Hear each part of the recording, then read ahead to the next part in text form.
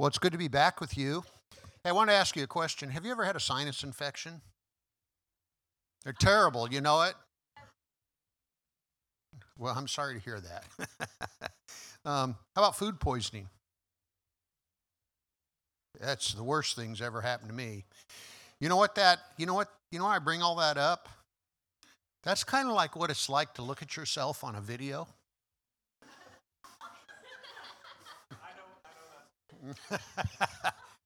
Vivian and I watched the letter from home before we came over here, and then we watched it again. And I really don't like watching myself, but yeah, I don't know. That has nothing to do with the lesson. I just thought I'd share that with you. Hey, we're talking about what is a friend, and we started that last week. I provided some outlines for you this week. I think Michael kind of encouraged me to do that, and so I provided that for you if you'd like to take notes. I saw some of you taking notes last week. Before we get into the actual, I'm going to share with you the characteristics of a friend this week. Actually, I'm going to share 8 of them with you this week and 8 next week. And I'll go through them relatively quickly, but let me make a couple of general statements before we get into that, maybe as kind of a review.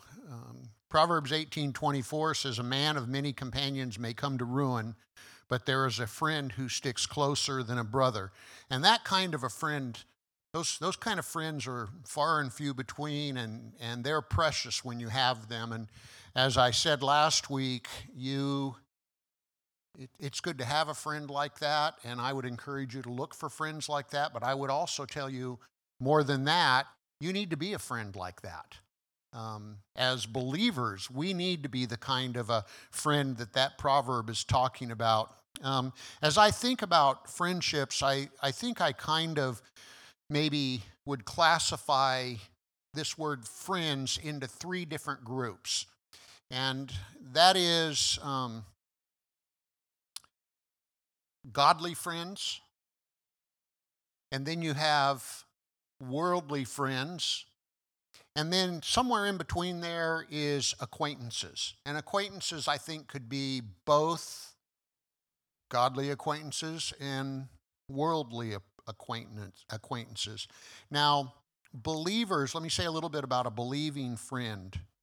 A believing friend, you know these folks. When you have a friend like this, these kinds of relationships should be reciprocal. Now, again, these are just some general things. I haven't got into my notes yet, but they should be reciprocal. These kinds of friends that you should be and friends that you need, you put into one another. They're not one-sided. And the only way to have a friend like that is believing friends. Those are believers. And they're actually the only ones that should put in, really, who puts into your life should be a believer. And it takes time to develop those kinds of friendships. Now, let me say a little bit about unbelieving, or what we might call worldly friends. Remember, we said last week that James says that we are not to have friendships with the world. We are not to be in friendships with the world. Now, that doesn't mean we aren't in relationships with the world or with people who don't know the Lord. We should be in relationships with them because we want to share the Lord with them, right? But it cannot, hear this, it cannot be, and it should not be reciprocal. When the Bible says, "Do not be yoked together with unbelievers," what that means is, I know we talk about that in terms of a marriage relationship, but when you're talking about not being yoked together with unbelievers, when you are in relationships with believers, you do not allow them to give you advice. You do not allow them to influence you. Your only reason to be in a relationship with them is to influence them. And that can be really difficult. And as I said last week, sometimes we have friends, people have friends, they call them good friends, that are unbelievers, and they sometimes think, well, they're better friends to me than my believing friends. Well, the problem with that is they'll put into your life, but they don't have the Holy Spirit, and so they could lead you, and likely will lead you, down a path you shouldn't go down. So be cautious with that. I left you last week with two examples of a good friend. I'm not going to go back into that this week, except just to tell you that we talked about two friends that King David had. One was Jonathan in 1 Samuel 23, and one was Nathan, who's in 2 Samuel 11 and 12. And so if you want to read those stories, you'll get some ideas of what a good friend is. This is someone that will care for you and encourage you, even if it costs them their life. That's how good that is. Now, let me say one more thing before we get into these characteristics, and that is this. And this is very general. It's not biblical. It's just something that I have found over the years, and I think you will be able to resonate with it. Let me tell you a conversation I heard to illustrate it. A conversation I heard between two pastors' wives about their husbands. And here was the question: is your husband high maintenance or low maintenance? And one pastor's wife said, "Oh, high maintenance." And they talked about what that was. The other one said, "Oh, low maintenance." Now, I bring that up here because with friends, a really good friend is not high maintenance. They are low maintenance. And what I mean by that, if you have a friend, and this doesn't mean you just dump these people, but if you have a friend that everything is about them and you have to pay attention to how you're going to treat them or what you're going to say because they're so sensitive, and if they're someone that when you have a conversation, they're always the center of conversation and they're always wanting to one-up everybody, that's not a good friend. Now, that doesn't mean you don't want to share with that. It doesn't mean you're not in a friendship with them. But you understand what I'm saying? A really good friend is low maintenance. It's reciprocal. You put into one another, and you don't have to walk on eggshells around them because they are secure in themselves. And honestly, this is why a believer is the only really good friend you can have, because a believer doesn't get their significance from the friendship. They get their significance from the Lord. They know who they are. Now, that doesn't mean that the friendship isn't something that you put into them and they put into you and you get something out of it. It's not like you get nothing out of it, but they're low maintenance. You don't have to walk on eggshells with them. And when you're in a friendship like that, that's when you can, it's like this. A good friend is somebody you can be you, and they can be them. There's not jealousy. There's not selfishness. There's not all those kinds of things. And I'm seeing some of your heads and some of your facial expressions. I think you guys are resonating with this. I think you know what I'm talking about. So, with all that said, I'm going to go through and I'm going to give you 8 characteristics tonight of a good friend. We're going to talk about a good friend, and these are characteristics that you can look at in the friends you have, but it's also a characteristics that you should have. And I want you to know what these characteristics are. It's just what it is to be a godly person. That's what it is. Because you want to be a good friend, or you want good friends, you got to have godly people who are, like what we sang about tonight, who are being led by the Spirit, are being filled with the Spirit, and are sensitive to the Spirit, and they listen to the Spirit. So, I'm going to go through it fairly quickly, but here we go. Number 1, characteristics of a godly friend. By the way, some of these will kind of revolve around one another, but these are things that I found in the Scriptures. Number 1, they are encouraging, or they are encouragers. 1 Thessalonians 5:11, therefore encourage one another and build one another up, just as you are doing. A godly friend is someone who encourages you at all times. They encourage you when you have good things going on in your life, and they are an encouragement to you when you have discouraging things going on in your life. There are people who think about you and want to encourage you. Self-centered people aren't good friends.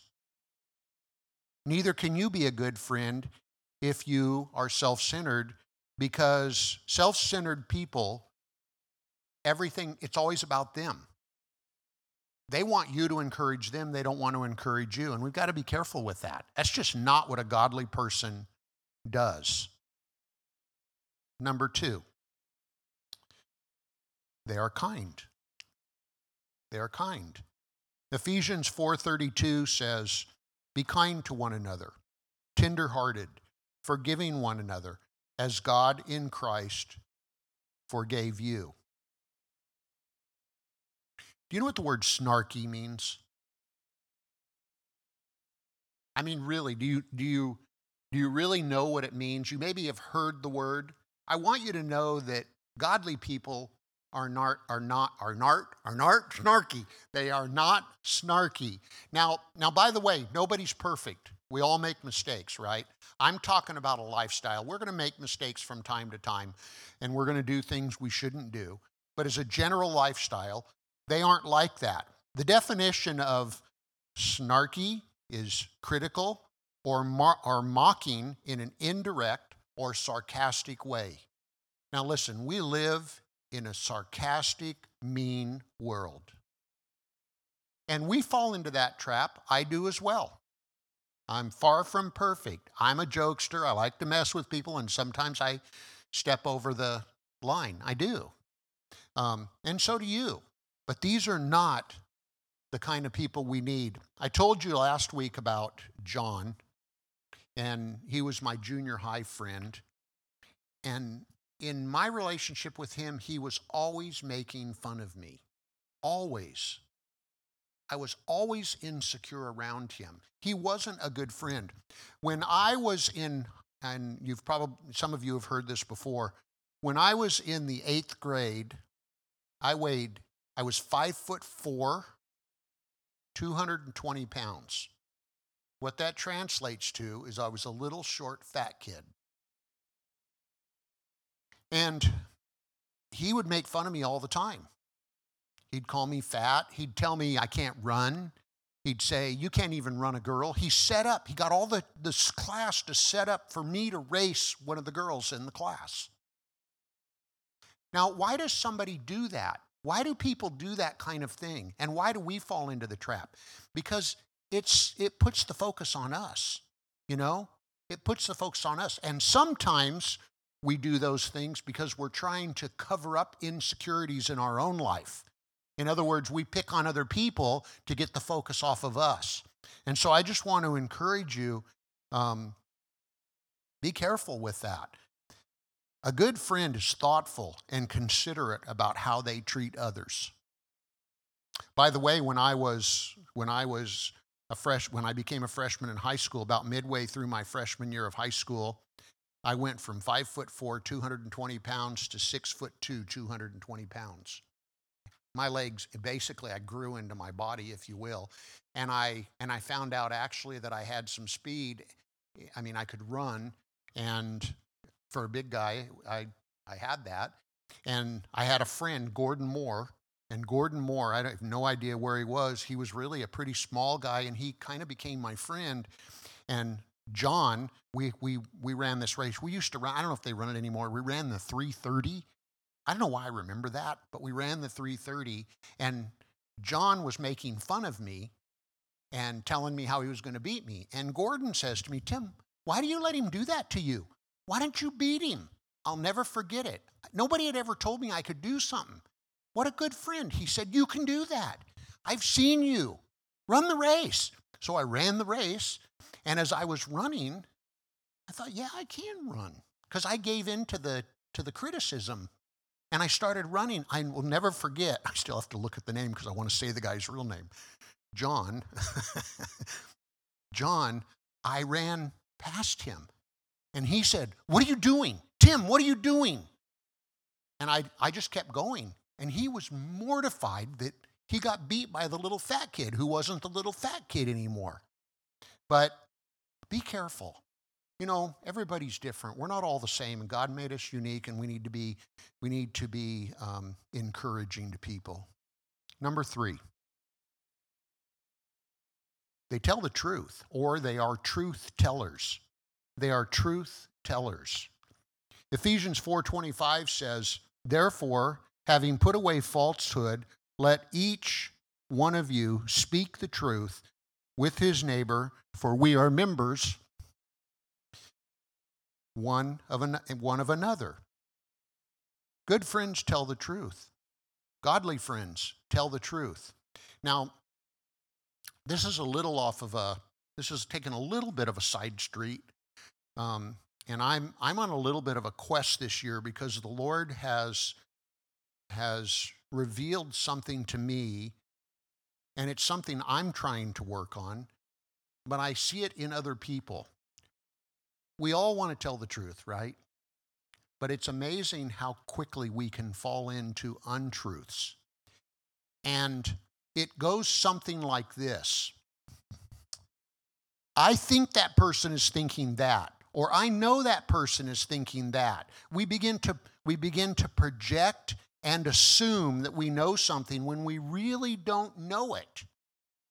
And so I want to just tell you, when you're talking amongst, and by the way, my dear wife, she's really sensitive to this and has helped me with this whole concept of gossip. We don't want to gossip, but it's really a temptation. I think the evil one gets us, and so we start talking about people, and sometimes we assign motives to them, we assign thoughts to them. We don't maybe really know it, but we think we know it, and we assume it. And I just want to tell you, if you don't know it, don't assume it and don't say it. My youngest daughter went to one of the high school camps. I'll never forget it. She came home from camp and she was telling me about this kid that was up there, and it went something like this. I'm sure this is the way I remember, but it went something like this. Hey, how was camp? Oh, it was great. Did you make any friends? Yeah. And then out of the blue, she says, there was one person up there that just drove me crazy. She's so stuck up, and I can't hardly stand to be around her. She just thinks she's so good. And I thought, wow, how do you know all of that? Well, I could just tell. I could tell by the way she acted. Well, we talked about that. I encouraged her that probably wasn't really the nicest thing to do, and because I didn't know, maybe she was having a bad day or something. Maybe she wasn't stuck up. Maybe she was struggling. I was trying to come up with something. And Dad, no, she's stuck up. She just thinks she's so good. Well, that next summer, there was another camp, and she came home from that camp, and we had a similar conversation. And she said, I made such a good friend at this camp. You want to guess who it was? That same girl. Because she got to know the girl. Sometimes we do these kind of things. They're stuck up because they're quiet, or we look at facial expressions. Might not be that at all. So be careful. We tell the truth. And so I say, unless you know it for sure, don't say it. Now back to friends. If you've got friends and they don't tell the truth, usually people that are just liars, it typically becomes a lifestyle, and it almost becomes like they don't know. I call them pathological liars. That's pretty strong wording, but sometimes I don't even think they know what the truth is. Well, you got to be careful around folks like that, but you also got to be careful not to be one of those folks.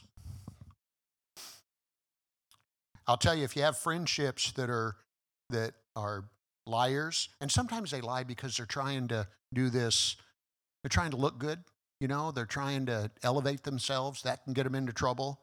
Don't do that yourself. But typically people that lie, just conflict follows them around. It does. And they're far from low maintenance. And sometimes they cause conflict with other friends. So be careful around those types of people. And again, I'm not saying you eliminate those people. You need to be a good friend to them. But be careful, because I'm trying to get you to evaluate your own friendships. Because if you make a friendship more than it should be, you risk getting hurt. So just be careful.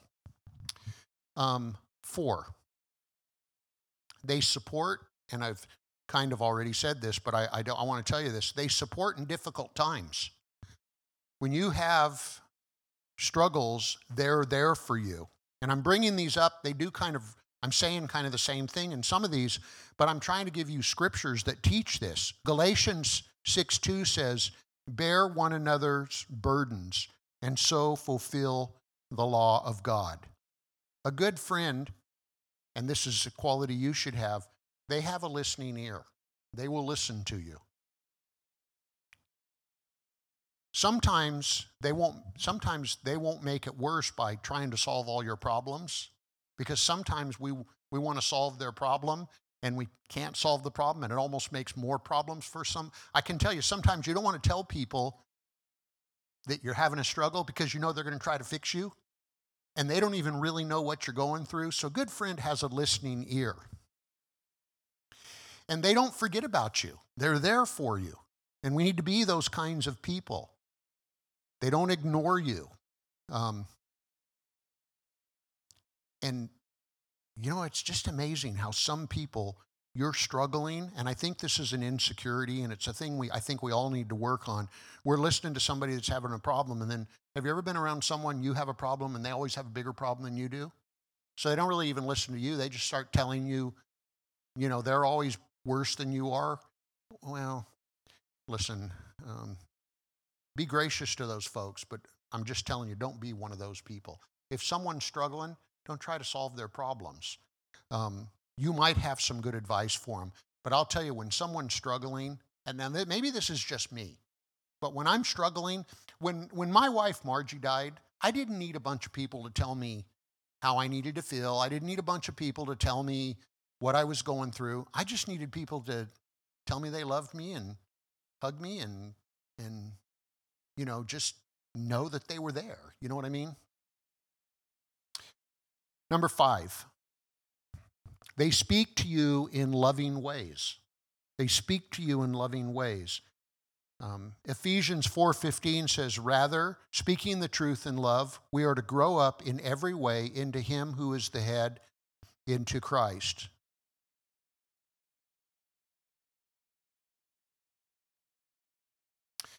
A godly friend will try to, you know, when you have things going on and you're trying to put into their life, they will think about how to talk to you. They will try to talk to you in a way that you can hear it. They will try to take your feelings into consideration. And this is why a good friend takes time, because it takes time to even know one another. Michael and I, of course, I'm his uncle, he's my nephew, but we've known each other a long time. We know each other really well. And I'm telling you, Michael knows my weak spots. Michael knows my strengths. I know Michael's weaknesses. I know Michael's strengths. And when we talk to one another, we try to be respectful of one another when we've got struggles we're trying to work through. So try to talk to them in a loving way. And if you want to know how to do that, because I can't tell you exactly how to do it, but if you want to know how to do it, just do what the Bible says. If you want to love someone, love them as you'd want to be loved. In other words, try to put yourself in their shoes and think, if it was me and someone was going to talk to me, how would I want to hear that? How would I want to have that communicated to me? And that might help you. Number 6, am I right? Number 6, a good friend prays for you. Now, James 5:16 says, confess your sins one to one another and pray for one another that you may be healed. The prayer of a righteous person has great power as it is working. Now, this is, by the way, especially true if you want to talk to people in a loving way. The previous qualities we've talked about, praying, and I know we all know we're supposed to pray. I have a tendency to think, I know I don't pray as much as, I've never prayed as much as I want to, but I try. And I'm telling you, when you tell somebody you pray for them, don't just tell them you pray for them, really pray for them. People that pray don't just talk about it, they really pray. If a friend, and by the way, if a friend is praying for you, or if you are praying for a friend, you won't forget about them. You won't forget about their struggle, because it'll be before you. I'll share with you a a story about prayer, a quick story about prayer that happened many years ago. Just prayer works, you guys. And sometimes when you don't know how to help somebody, don't just pray for them, pray for you. And ask the Lord to help you. And men, especially men, I find men don't pray enough. Women seem to be much, I could be wrong, but I find that ladies are always really quick to pray. We men don't pray enough. I think some of it's because we think we can go out and fix it on our own, but we need the Lord. Years ago, my wife Margie and our daughter were having a conflict. And I came home, and it was, you know how those things go. Mom and teenage daughter, and boy, they're going at it. And my daughter was being disrespectful to my mom, to her mom. And I said, you need to go in your bedroom. I'm not going to sit here and have you talk to your mom that way. And I'll come in and talk to you in a minute. And then I talked to my wife, and I said, it's going to be okay. And she began to share with me. Now, here's the deal. She shared with me what she had told our daughter, and I disagreed with her. I really didn't think she did the right thing. But I didn't feel like I could tell her that in that moment. Now, I went in and instructed my daughter, but I began to pray, Lord, this is hard. I mean, this is kind of how I prayed. Lord, this is hard. I disagree with my wife, but I don't know how to tell her that without feel like I'm taking our daughter's side. You know, am I making sense? You understand what I'm saying? So I prayed, Lord, help me with this. I don't know what to do. So it was a day later, we were driving, and Margie says to me, she says, you know, Tim, when I was talking to Charisse, I really don't think I did the right thing. And she said this, what do you think? Well, I'm not stupid. So I said, and I'd been praying about it. I said, sweetie, it doesn't matter what I think. The question is, have you been talking to the Lord about it? Yes. So you're thinking that's what the Lord's told you? Yes. Then I think you're right. And she said, what do you think I should do? I said, what do you think you should do? She said, I think I should apologize to her. Is that what you think the Lord thinks you should do? Yes. Then I think you should do that. But I would not have done all that had I not been praying. You understand? And so the Lord intervenes. So we've got to pray. You have conflicts with friends? Pray. Because it might be that the Lord needs to work on you so that you can interact with your friend in a loving and godly way. 7, godly friends aren't selfish. They aren't selfish. Philippians 2:3 says, do nothing from selfish ambition or vain conceit, but in humility count others more significant than yourself. I've said it, but I bet you've been around people that always talk about themselves. I bet you've been around people that you share a story and they always want to share. You know, they always want to one-up you, all those kinds of things. These are the people that,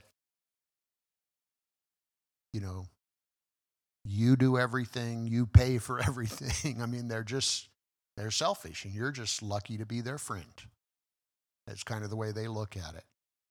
Well, listen, you can't be a good friend, and you can't have a good friend if you're selfish or they're selfish. So I would encourage you to work on that. Now, I'm going to take another side street right here, because I'm going to share with you something that drives me crazy.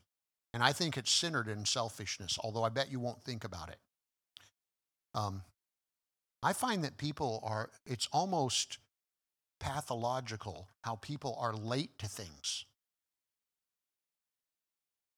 Have you ever thought that when you're late to something and someone else is waiting for you, you're stealing their time? So I just want to say, your age group, I think it's a godly quality to be on time. You know why it's a godly quality? Because then you're a person of your word. Now let me say something else. Texting. When someone's talking to you and you get a text and you pick up and you look at it and they're talking to you and you're not paying attention because you're looking at your text, that's kind of rude. That's kind of selfish. You know what? You can actually let the person wait that texted you. Now, I got a text there right before I came up, and I answered it.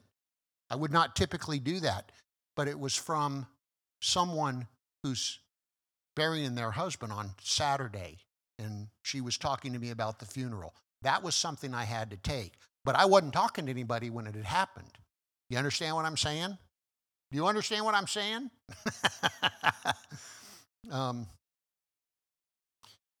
We need to be careful not to be selfish or self-centered. And we live in a world that causes us to think about number one, and that is not a godly quality. We always think about other people. And then finally, and I don't need to say too much more about this, but godly people and godly friends are not jealous. They're not jealous. 1 Corinthians 13, 4-7, you know it really well. Love is patient. Love is kind. Love does not envy. The word there for does not envy is jealous. They aren't jealous. They aren't boastful or arrogant or rude. And what I mean by that is a good friend rejoices with you when good things happen to you. They're not jealous of you. A good friend, it's not like they don't want you to do well. They only want themselves to do well. Quick story, and then we'll be done. I have a friend who's a pastor. Years ago, he went to the Lord called him to another church in another town, and he was an associate at that church. The senior pastor went on vacation, and when the senior pastor went on vacation, he had my friend preach for, 2, 3, however many weeks he was gone. When he came back, the people in the church told the pastor how much they enjoyed the associate who was my friend. You know what happened? My friend got fired. And you know why he got fired? Because the pastor was jealous.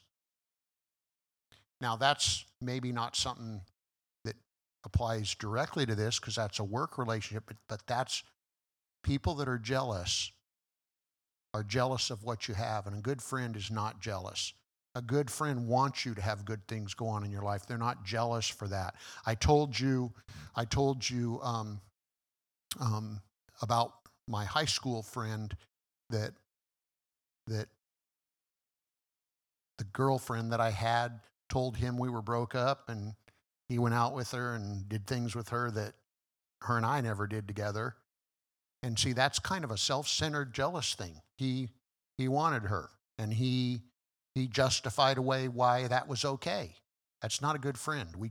Good, godly people care about one another. So there you go. 8 qualities. I know they kind of revolve around, but I'll give you 8 more next week. And I want you to know that I'm not trying to say everything that can be said about friendship. I'm just trying to get you to think about it. And I want to leave you with this, and I've already said it. You're going to have people in your life that are not good friends, but you need to be a good friend. Because if you're a person who calls on the name of the Lord and has the Holy Spirit living within you, whether you are treated good or not, you need to treat people good, because that's what godly people do. God bless you all.